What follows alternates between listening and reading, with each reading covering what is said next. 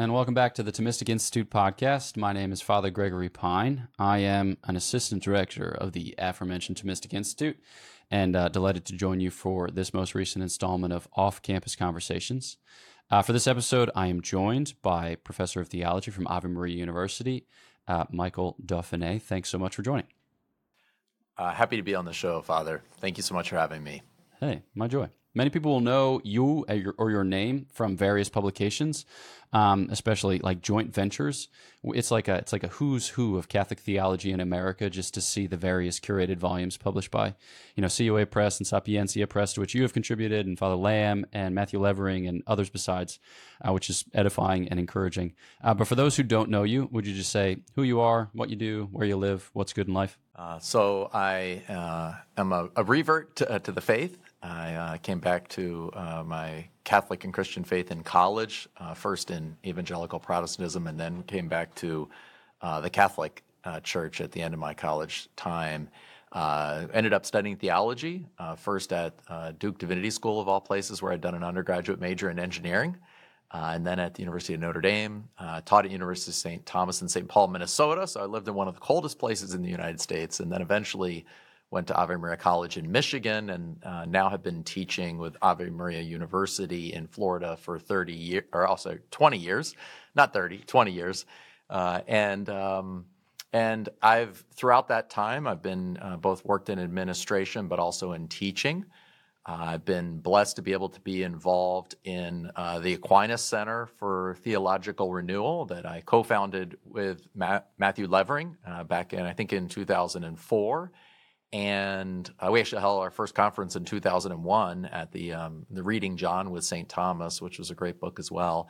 And now I've been co-directing that with, especially with Roger Nutt, and also with helping out with Steve Long over the past actually dozen years or so. So I've been able to do a lot of work, and both in my own teaching. I teach a course on C.S. Lewis that's been very well received by students. Also teach a lot of Aquinas and Scripture, and just many beautiful things from the tradition. And then I've also been able to help kind of create spaces where scholars can get together to recover the tradition, to kind of a lot of our books have focused on not only Aquinas, but also Aquinas and his biblical commentaries. We've done books on reading Romans, reading John with St. Thomas. We've also done books on Aquinas and the Crisis in Christology that we've done with Father Andrew Hofer, who is a co-editor, and also with Father Dominic Legge as a co-organizer that we've done. And so that's some of my work. I have a book with Matthew Levering on Thomas Aquinas, Knowing the Love of Christ. We have one on the Bible, Holy People, Holy Land. And then we also had a book we recently did with Word on Fire Press with Bishop Barron called Wisdom of the Word, 10 biblical answers, or biblical answers to 10 pressing questions about Catholicism. So, and my most recent fun initiative has been to start the Catholic Theology Show, a podcast. So we launched that a year and a half ago, well, basically on the Feast of John Paul II at the end of 2022. Nice. How's that going? How's the experience of that been? It's been really encouraging.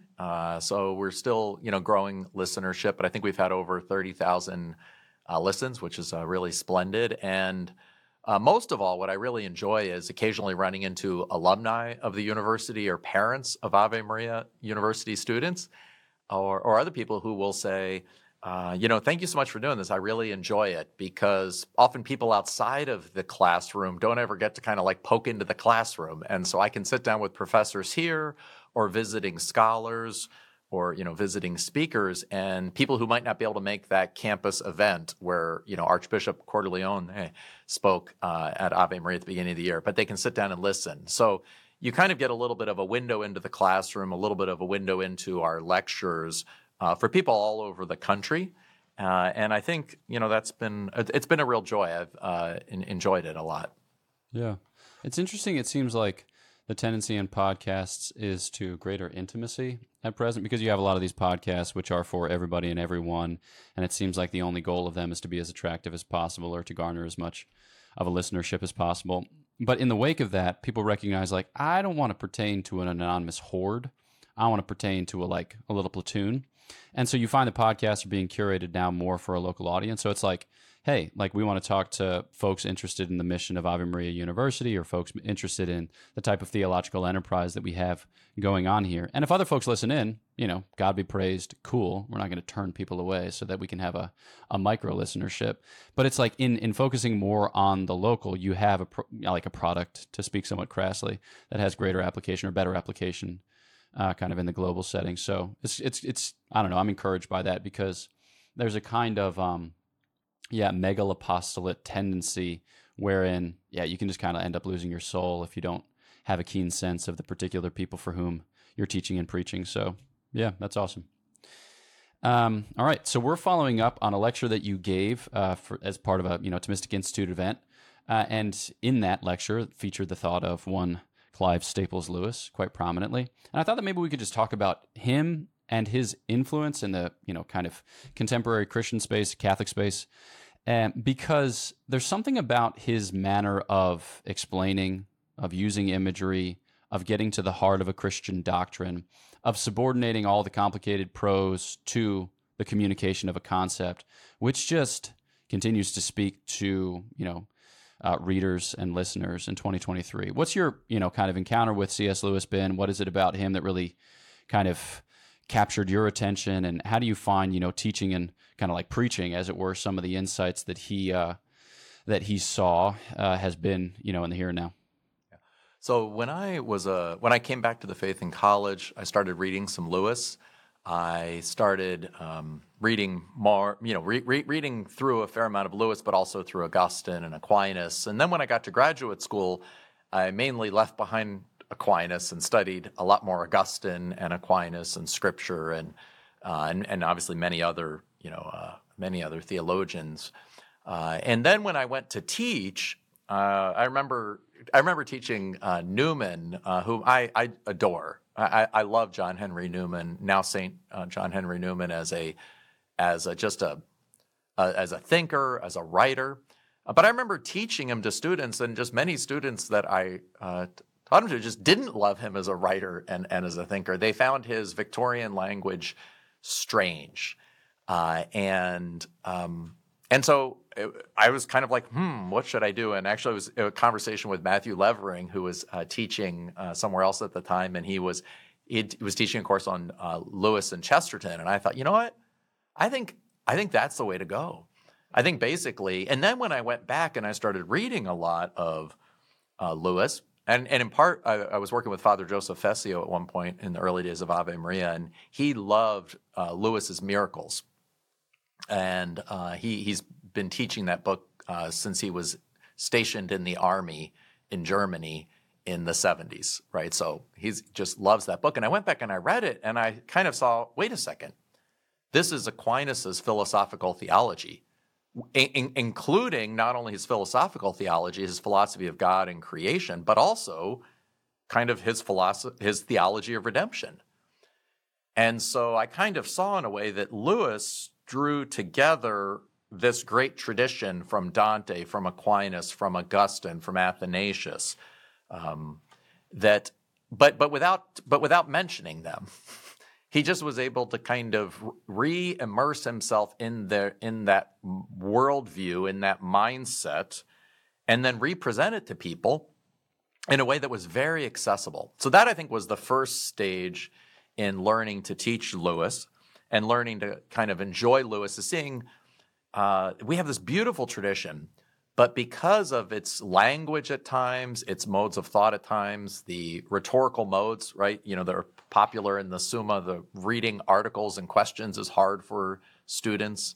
That Lewis is able to kind of somehow summarize and make that available to people today.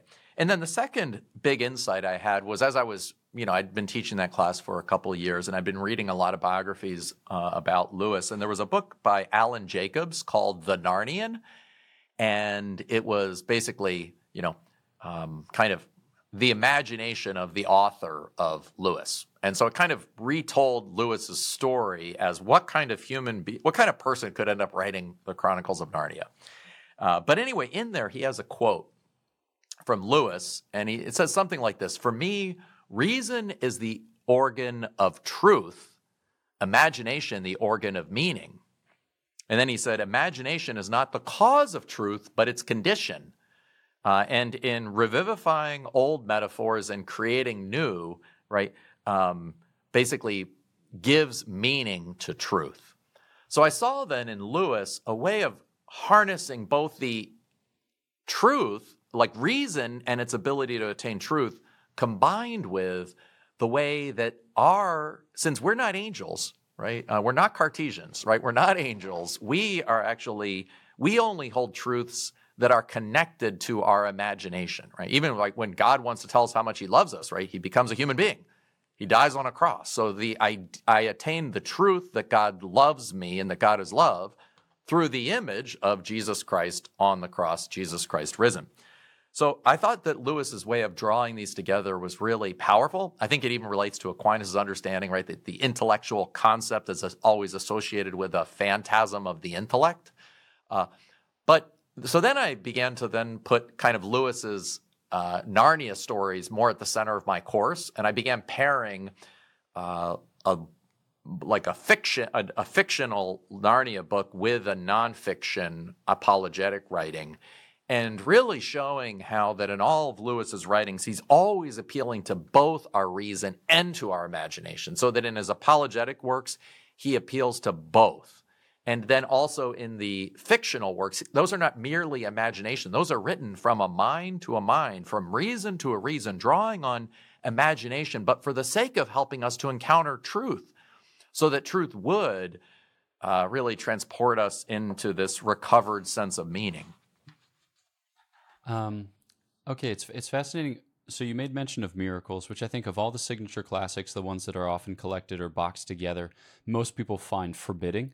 So they're more likely to pick up Screw Tape Letters or Problem of Pain or The Great Divorce or maybe A Grief Observed or maybe, whatever else. But I think a lot of people find miracles most forbidding because it is the most philosophical or because it is the most, maybe theological is the appropriate word. For somebody who hasn't read a lot of Lewis, where would you suggest onboarding? What would you say are the best types of works maybe to read together or maybe to read just kind of in series that give you an insight into his imaginative, rational capacity or just to his genius? Yeah. I definitely think that Mere Christianity has a power that is just unique. In the history of 20th century literature, Christian literature, that's really amazing. He gave those for the BBC during the war, and it was interesting. His BBC building, by the way, was they had to interrupt recording twice because once bombs fell near the building, the other time a bomb hit part of the building, and we don't have those anymore, by the way, because they had to reuse the recordings. But I really think Mere Christianity is just a unique. Is a unique presentation of really the whole vision of the Christian life. I have a friend who was a fallen away Catholic who had a Baptist friend, and he gave him Mere Christianity. This was about 15 years ago, and he read it and then immediately became Catholic. And so even though Mere Christianity is not a Catholic book, and Lewis purposely wants to try to be merely Christian in a way that there was not. He says it's not like a lowest common denominator. He says it's like the richest form of Christianity that he can imagine, but without getting into the differences between the things, between say Catholicism and other Protestant and Protestant denominations. Nonetheless, the vision he presents there is really a deeply Catholic vision, right?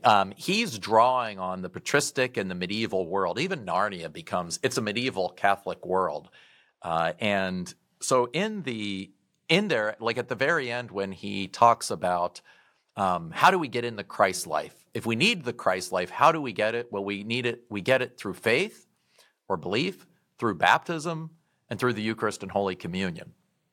So even though, right, he's an Anglican, right, as an Anglican, he had a rather kind of Catholic sacramental vision of the world. And it's interesting, he even went to regular confession, which was allowed in the Anglican Church, but not that many Protestants go to confession. And also believed in purgatory, these other dimensions. So that's one thing, just as a note on that topic, that I think the theology that he writes is often very compatible with this rich Catholic tradition, and I think is a way of helping people to recover it. The other thing that he does in Mere Christianity, just two other points. One is, he begins Mere Christianity. He doesn't even talk about Jesus until like chapter 7 or 8, of the book. And when he was giving these talks, they were during the war. And during the war, he's supposed to give comfort. He doesn't even mention Jesus until like 7 months into his talks, right? Because he gave 5 first and then 5 more.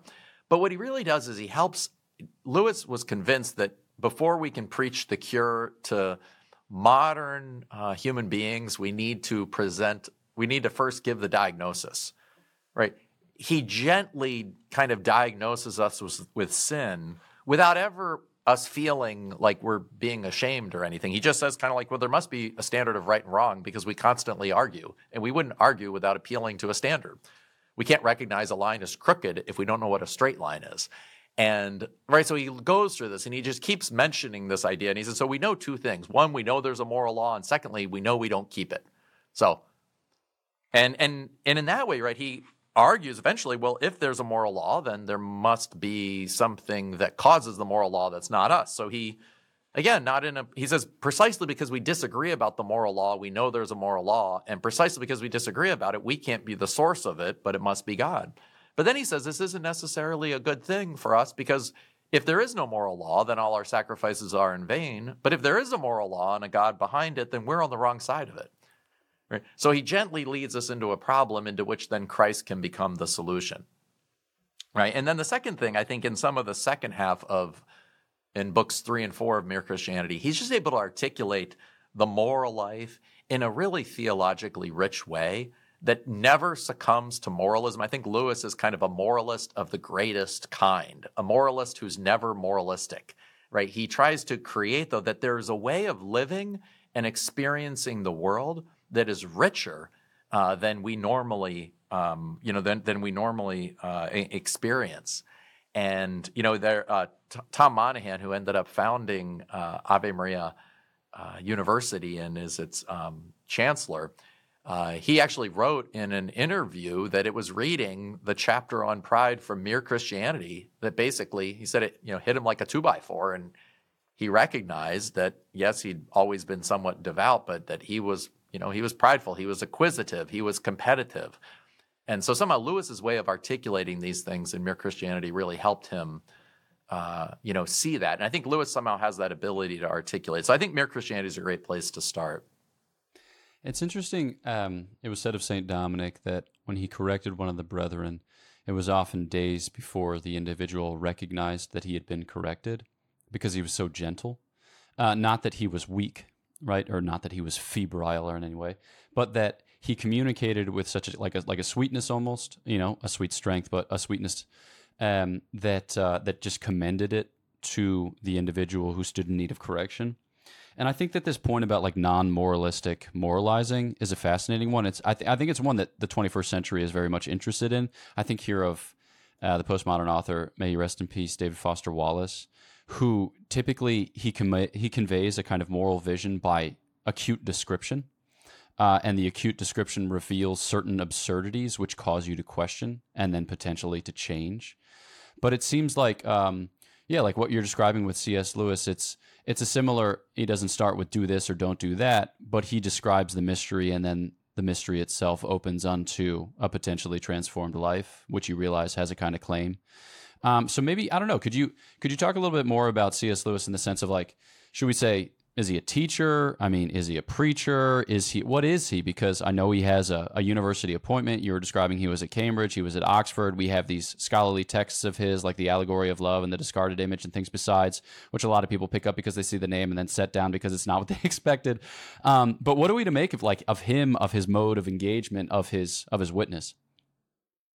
Well, I think maybe the best way to approach it is to begin to say some of the things he said.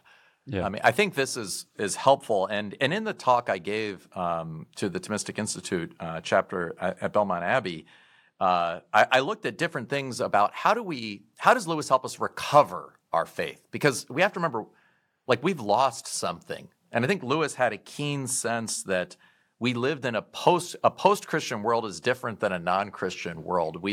In a way, we've not only lost Jesus Christ, we've also lost God and we've lost man, right? So one of the things I do is I think Lewis helps us to just understand, in a way, God and creation, right? That there is a God and there is creation, and that we're not in competition with God, right? In the Screwtape Letters, he talks about the philosophy of hell is that to be means to be in competition, right? And there he's actually paraphrasing or inverting a line from Dante's Paradiso, which is that there to be is to be in love, right? And so I think that helps us to kind of say, wait a second, creation is not absurd.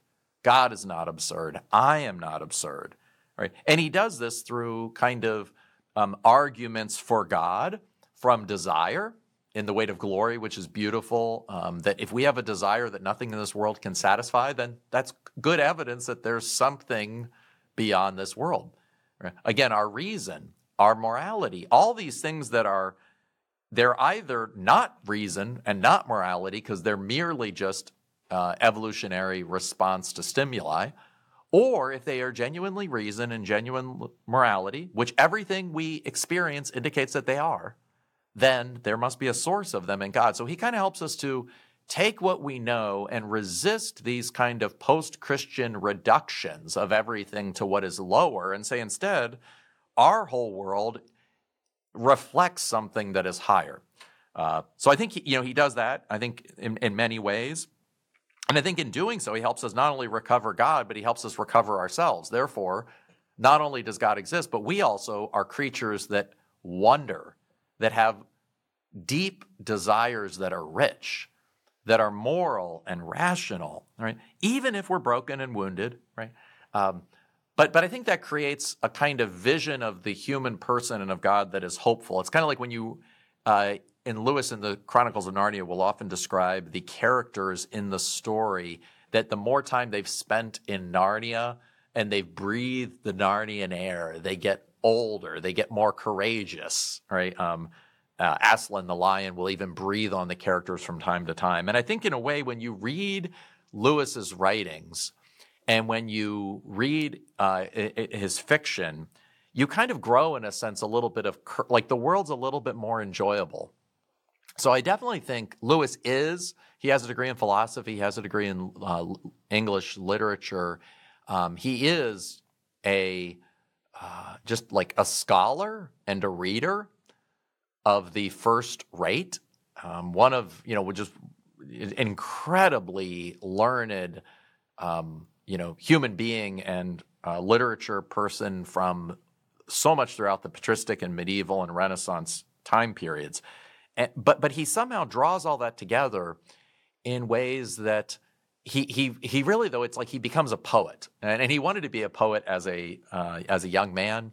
He wrote a long poem right after World War I, where he fought and was injured in World War I.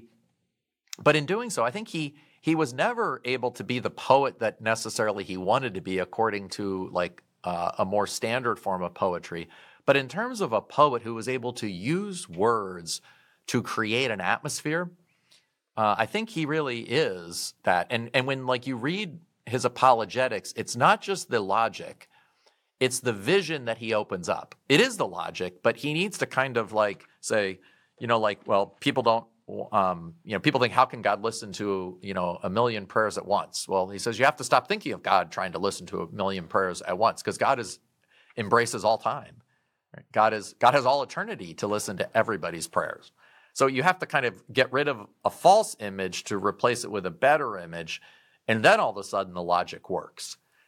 So I do think to kind of think of Lewis in his fiction and in his nonfiction as kind of a poet who's able to create an atmosphere. I sometimes tell students that like the world of Narnia is, imagine there were a world in which the Bible were true.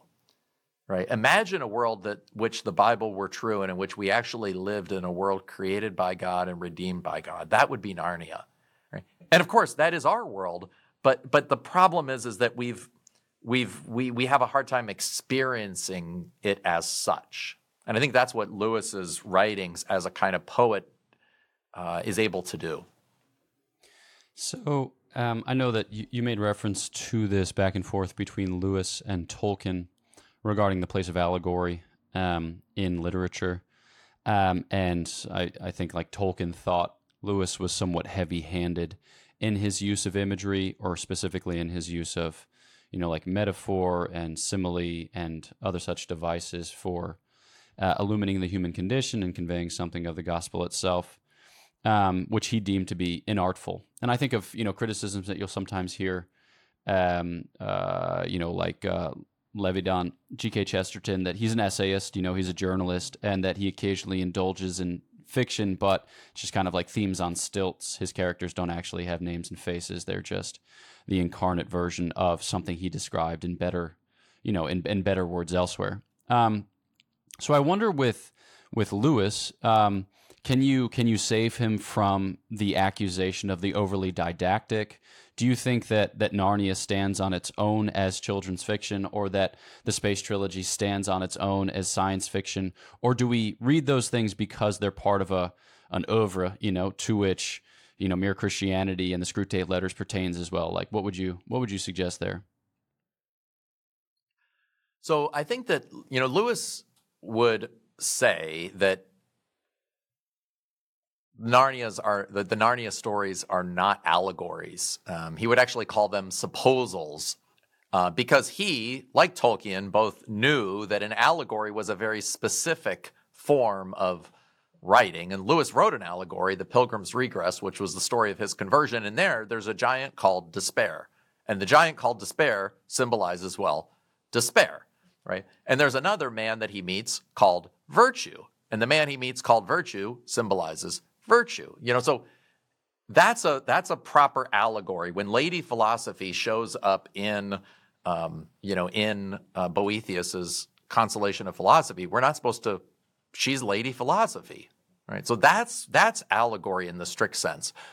I think when we step out of that, so what Lewis says is, supposing there were a world like Narnia, and supposing it, like ours, needed redemption, and supposing God, as he did in our world, decided to become incarnate in that world, well, that would be Narnia. So it's a supposal. And I think in the same way, right, Tolkien's story as well is rich in its, Catholic symbolism, right? The ring is destroyed on March 25th when, which is the same day of the Annunciation and the traditional day of the Good Friday. So, right, the ring gets carried up the cross. The ring basically is sin. It has power over everyone except Tom Bombadil, why is he in the story? Because he's kind of like Adam. You know what I mean? Like, now he's diffuse and he's rich. In Tolkien creates a whole myth. He creates a whole world. And Lewis wrote an essay where he just said kind of like why fairy stories sometimes, are best to say what needs to be said. And so Lewis chose kind of the fairy story model as a crisp, short, focused storyline. And I think that the stories hold up, really beautifully. And there is a way that Aslan is the character of Aslan. Aslan, when you hear about Aslan, it's not like, oh, that's Jesus. It's like, that's Aslan. And when you think about Edmund, after he's sinned, after he's been redeemed, or after, he just goes on looking at Aslan. Right? That's a beautiful image of our redemption. And of just, but Edmund, the character, who's a snotty boy who betrayed his siblings, who ended up, realizing it, he can't get himself out of the debt that he owes to the witch. The witch owns him because he's a traitor. So he's stuck in a position. And so, well, Aslan saves him. And so, yes, that's like Jesus saving me. But I can still see the characters on their own. And so I think the ability of the characters to stand on their own is what allows the stories to work. And the other thing I think that's also just really powerful is, seems to me that, and Lewis talks about this as well, is that when we look at our faith and when we look at Christianity, again, how do we recover our faith? Well, in part, we have to recognize what's Christianity about. And I think Lewis was always very good. Christianity is not fundamentally about Christ, or it's not about Jesus teaching us stuff. We've had lots of good teachers, and we didn't listen to them, as Lewis puts it. So why would we, if Jesus is the perfect teacher, we're certainly not going to listen to him. We didn't listen to Aristotle or Plato or Socrates or Buddha or Confucius, right? So we need more than a teacher. We need a savior. We need a redeemer. And in the Screwtape Letters, he says, right, the early Christians were converted by one historical fact, the resurrection, and one historical or one theological doctrine, the redemption. So I think, the tendency in the modern period to want to kind of turn Christianity into merely, let's do something that will help society, let's do something that will help the individual. I think he really gets at that. And then he also gets at this theme of Christ's redemption and then also providence. And throughout a lot of the Narnian stories, the interesting thing is that, Aslan doesn't act a lot. He acts occasionally, and then the characters have to do a lot on their own, and yet somehow it all works out. And so I think a lot of his writing is this meditation on the fact that there's one thing that God needs to do for us, which is he dies and rises again in Jesus Christ, and he sends the Spirit. And in the stories, Aslan does that, and then Aslan guides the characters from time to time. But then the characters have to often act, and yet God's providence is still accomplished. And I think in many ways that's what we live in today. We live in that age after Jesus has done everything and sent his Spirit, and yet also in an age in which we have to be faithful and trust in God's providence. So I'm thinking, all right, in order to inherit the kingdom, we must be like little children. And there's something about C.S. Lewis's, specifically the Chronicles of Narnia, but perhaps it's present in other of his literary works as well. But this kind of like invitation to childhood. So I'm thinking of the inscription of The Lion, the Witch, and the Wardrobe, where he addresses it to whatever it was, his niece, maybe Polly, and he says, I intended these for you when you were little, and alas, it's taken me forever to write them, but there'll come a time where you're old enough to appreciate them again. And I think that, like a lot of Christians read that and they think, yeah, I wish I'd encountered this when I was little, but I'm encountering it now. And perhaps it's better that I encounter it now so I can recover what I had when I was little. Because I think a lot of us look back at our childhood and think, not like, how terrible I missed out on great literary works, but we look back at like time wasted, perhaps, or opportunities left, I don't know, underdeveloped or whatever else. So do you find that that's present, in Lewis more broadly, this idea of a kind of recovered childhood in the Lord, or this idea of a kind of, recovered innocence even? I think that's a huge theme in Lewis, and I think also in like the writer, I think in the characters he writes and in the effect of reading Lewis, that, Lewis wrote, there are a lot of different themes, and Michael Ward has a fascinating book on Lewis that I think is helpful, Planet Narnia.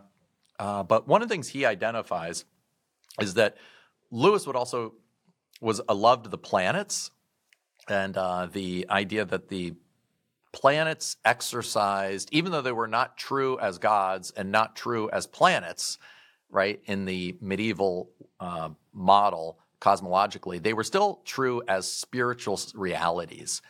And he thought in many ways that the 20th century was a Saturnine age. It was under Saturn. Basically, it was about death, despair, right?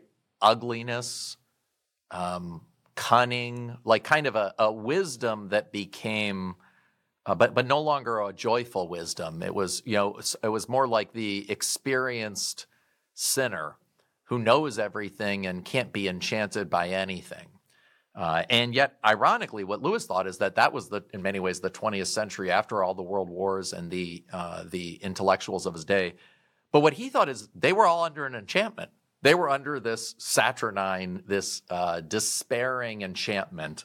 And I think we see that today, right? It seems like every time you hear of something on Netflix, it's another dystopian miniseries. There's another Hunger Games or something I think somebody was telling me about. Or like there's that other thing, I don't know, Squid Games, I don't remember what it is. But it's just like we're so hopeless But we got to remember, that's actually not reality. I think Lewis thought that we were under an enchantment. And he says this in The Weight of Glory, where he says, do you think I'm trying to weave a spell?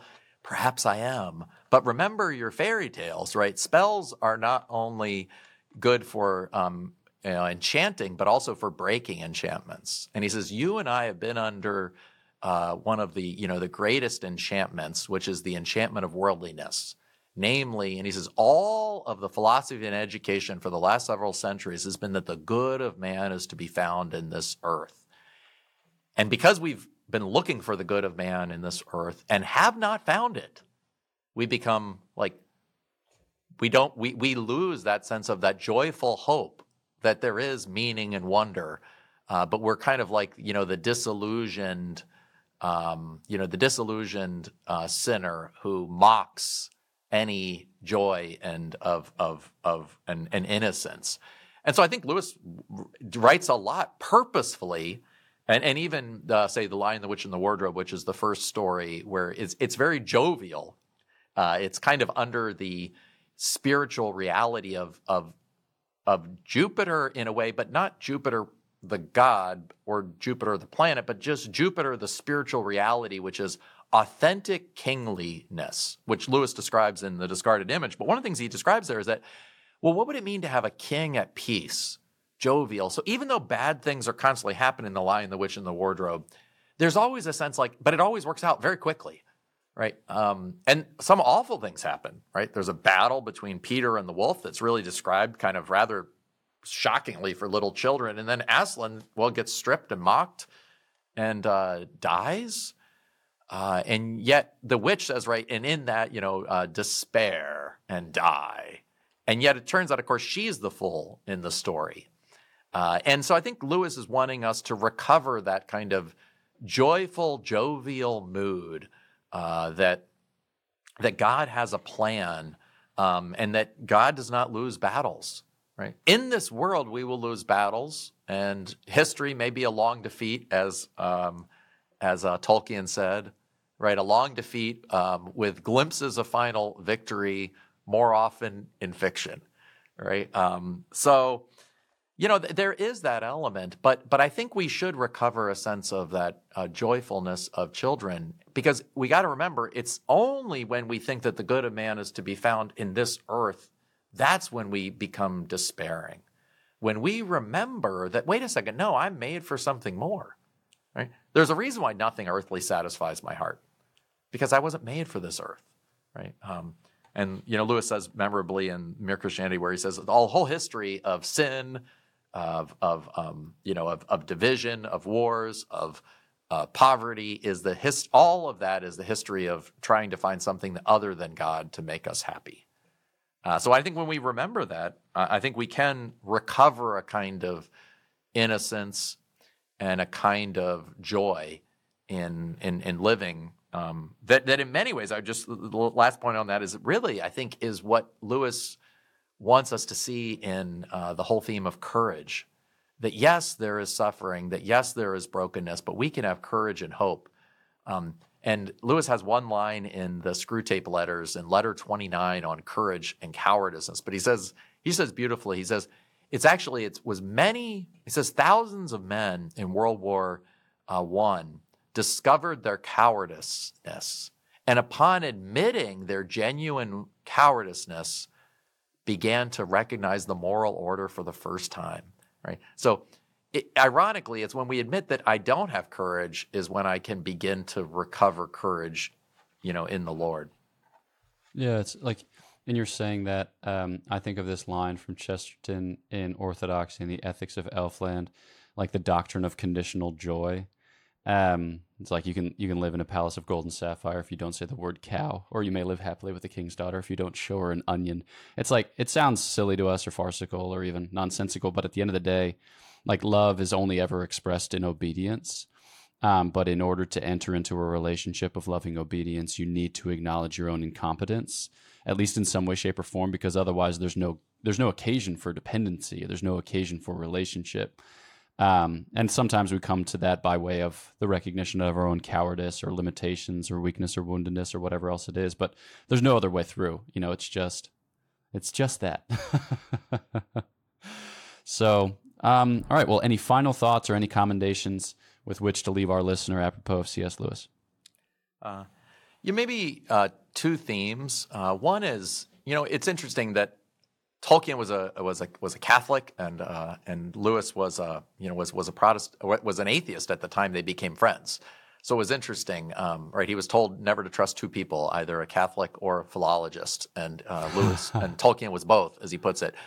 But it was at some point through their friendship, they were actually up until, as Oxford dons, they were up until 3 a.m. one night with a friend Dyson. And it was that conversation, right, in 1931 that really moved Lewis from being not a Christian to being a Christian, that what Lewis loved in the myths that were untrue was actually true in Christianity, because they're what God actually does in time, what the myths do at the edge of time and in poetry, so that in a way the incarnation is God's true myth, because it actually happened. And that allowed, and we can think about that not as a myth and something that's false, but a myth that's something, it's a story. What God actually does something and changes the world and changes me. So I think within that idea is just that sense. One is the power of friendship, right? The power of friendship before Lewis's conversion and then after his conversion. I think one of the reasons he converted is because he was friends with the right people. And Lewis had in his time a great gift of friendship. He wrote letters back and forth to countless people, many Americans, by the way. Some of them ended up studying with him. And so I think that sense of just Lewis as a kind of, as a guide for friendship, and that Lewis helps us to move out of our isolation and into connection. So I think that's one. And then secondly, within that is the idea that, right, we have to remember that, ultimately, right, the friend we need is Jesus Christ, right? The friend we need is God incarnate, God the Father, God the Son, God the Holy Spirit. And that when we realize that is a gift, that is, Lewis has a line where he says, faith, this is a mere Christianity, but he says, faith fundamentally admits the bankruptcy of our own efforts. Right. And just that idea that, God loves us because he is love, and God loves us because he created us and he redeemed us. Right. And I can, right, receive that through faith and baptism and through communion. So again, recovering friendships with one another and making life a little bit more joyful, a little bit more full of wonder, reading these sorts of different elements. And then secondly, that sense of really developing that, becoming friends with God and recognizing, right, that friendship is a sheer gift and one which we can really be filled with gratitude for having received. Amen. Hallelujah.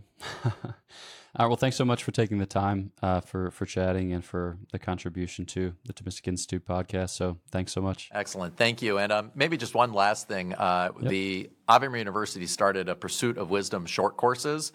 And on there, I have a 6-part, 30-minute videos on C.S. Lewis. It's called The Wisdom of C.S. Lewis as part of the Pursuit of Wisdom course. So you can find that at avemaria.edu or thepursuitofwisdom.org.